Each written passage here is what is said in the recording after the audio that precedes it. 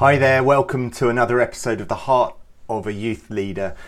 Weekly podcasts and YouTube videos to inspire you, the youth leader or the children or family worker in your church, to make sure that our heart is in a good place, that our relationship with God is the most important thing that we can nurture and tend to if we're to see children and young people come to know God for themselves.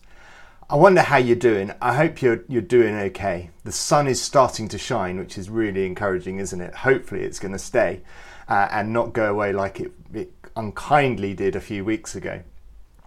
I've been thinking about the word amazed recently. My daughter brought it up to me a few weeks ago. She's 19 and she's doing a Bible college course at the moment. And she said, "Dad, did you know that Jesus was amazed?" And I was like, wow, that's really interesting, because I know that there's lots of times when the disciples were amazed and people who heard Jesus was amazed. But this idea that Jesus was amazed. And then the same story came up at a trustees meeting of Thrive we had recently, where one of our trustees shared the story of the centurion's faith.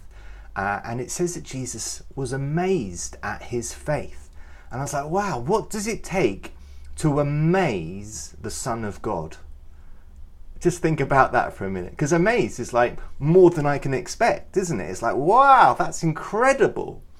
And it turns out there's 3 times that the word amazed is used to describe Jesus in the Gospels. 2 of them describe the same encounter, both about this centurion, and then there's one other which I want us to look at today.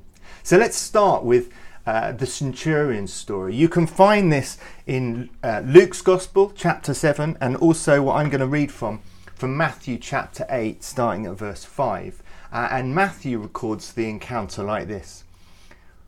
When Jesus had entered Capernaum, a centurion came to him asking for help. "Lord," he said, "my servant lies at home paralyzed, suffering terribly." Jesus said to him, "Shall I come and heal him?" The centurion replied, "Lord, I do not deserve to have you come under my roof, but just say the word and my servant will be healed.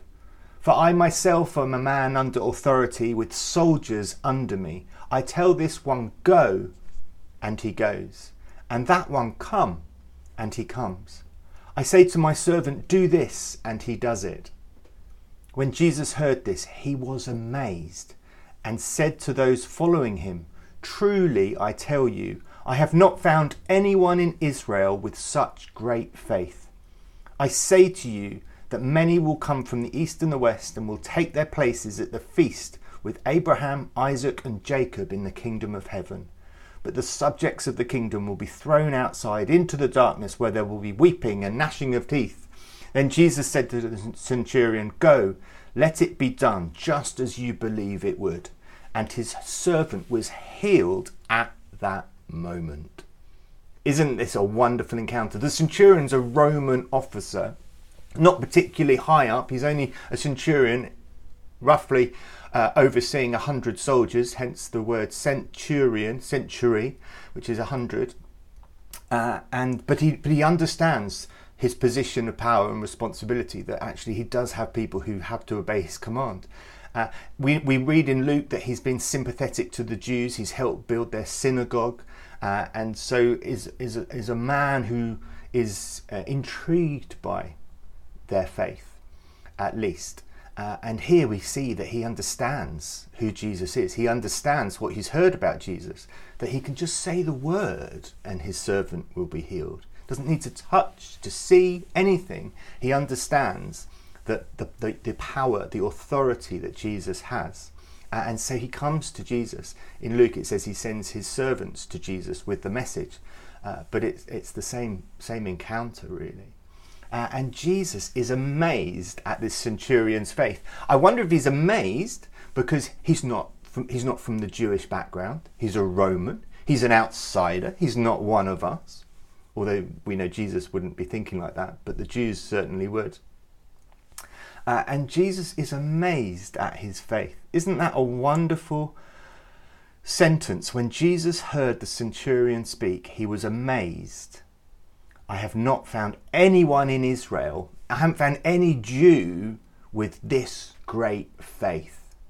And there's a bit of a knock, I guess, to the Jews at that time, to the Israelites at that time, of saying, you're supposed to be the people of God, and yet the greatest display of faith that I've found is from someone outside of you. And that would have been difficult to hear. But what was Jesus amazed by? Was he amazed that actually this idea of salvation being for everyone, that God is for everyone, is already trickling through society? We read in the letters of Paul about how the Gentiles were just as freely available to receive salvation as the Israelites and the Jews were, because of Jesus' dying on the cross for the whole world. And yet it wasn't really talked about at this stage. And so he sees this faith in the centurion. He's like, wow, this is so good. This is amazing. This is beyond what I was even hoping for. And to make the Son of God be amazed, to be, wow, this is more than I could have hoped for, is mind-boggling to me. It's fascinating, isn't it? Now, it's interesting that there's two examples of that. And then there's a third time that Jesus is amazed. And again, it's to do with faith. And this time, it comes from Mark chapter 6. And Mark's chapter 6, Jesus is teaching in his local synagogue on the Sabbath. And the people who hear what he's saying are amazed. It says those who heard him were amazed, but then they immediately turned to grumble because there was all this, well, how did he get to hear of these things? It says, what's this wisdom and how's it been given to him? Surely this is just the carpenter. Isn't this Mary's son and the brother of James, Joseph, Judas and Simon? Yes, he had lots of brothers, did you realise? And aren't his sisters with us? Jesus had stepsisters too. And they took offence at him.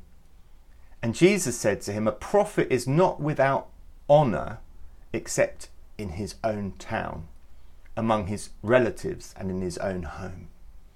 He could not do any miracles there except lay his hands on a few sick people and heal them. I mean, just couldn't do any miracles, but he did manage to heal a few on the side. In verse 6, he was amazed at their lack of faith. So we've got these two extremes. We've got the faith of the centurion amazing Jesus because it's so wonderful. And then we've got the faith of his local neighbours, his hometown, which is so low that he can't believe how low it can get. He's amazed at their lack of faith. And it seems to me that the things that blows God away, blows Jesus away, is all about our faith in God. How much do we trust him? How much do we love him? How much do we depend on him? And it's not because we're part of the established church, not because we're good Christians, not because we know him better than anyone. Those things, those credentials don't buy us anything with our Heavenly Father. It's about our faith and our trust and our outworking of our faith that he delights in. And so God isn't, I think we learn from this, Jesus isn't amazed at the healings that go on by the disciples, or the way the disciples teach, or the way they gather people together, or the way they bring people to him to be healed. None of that amazes Jesus.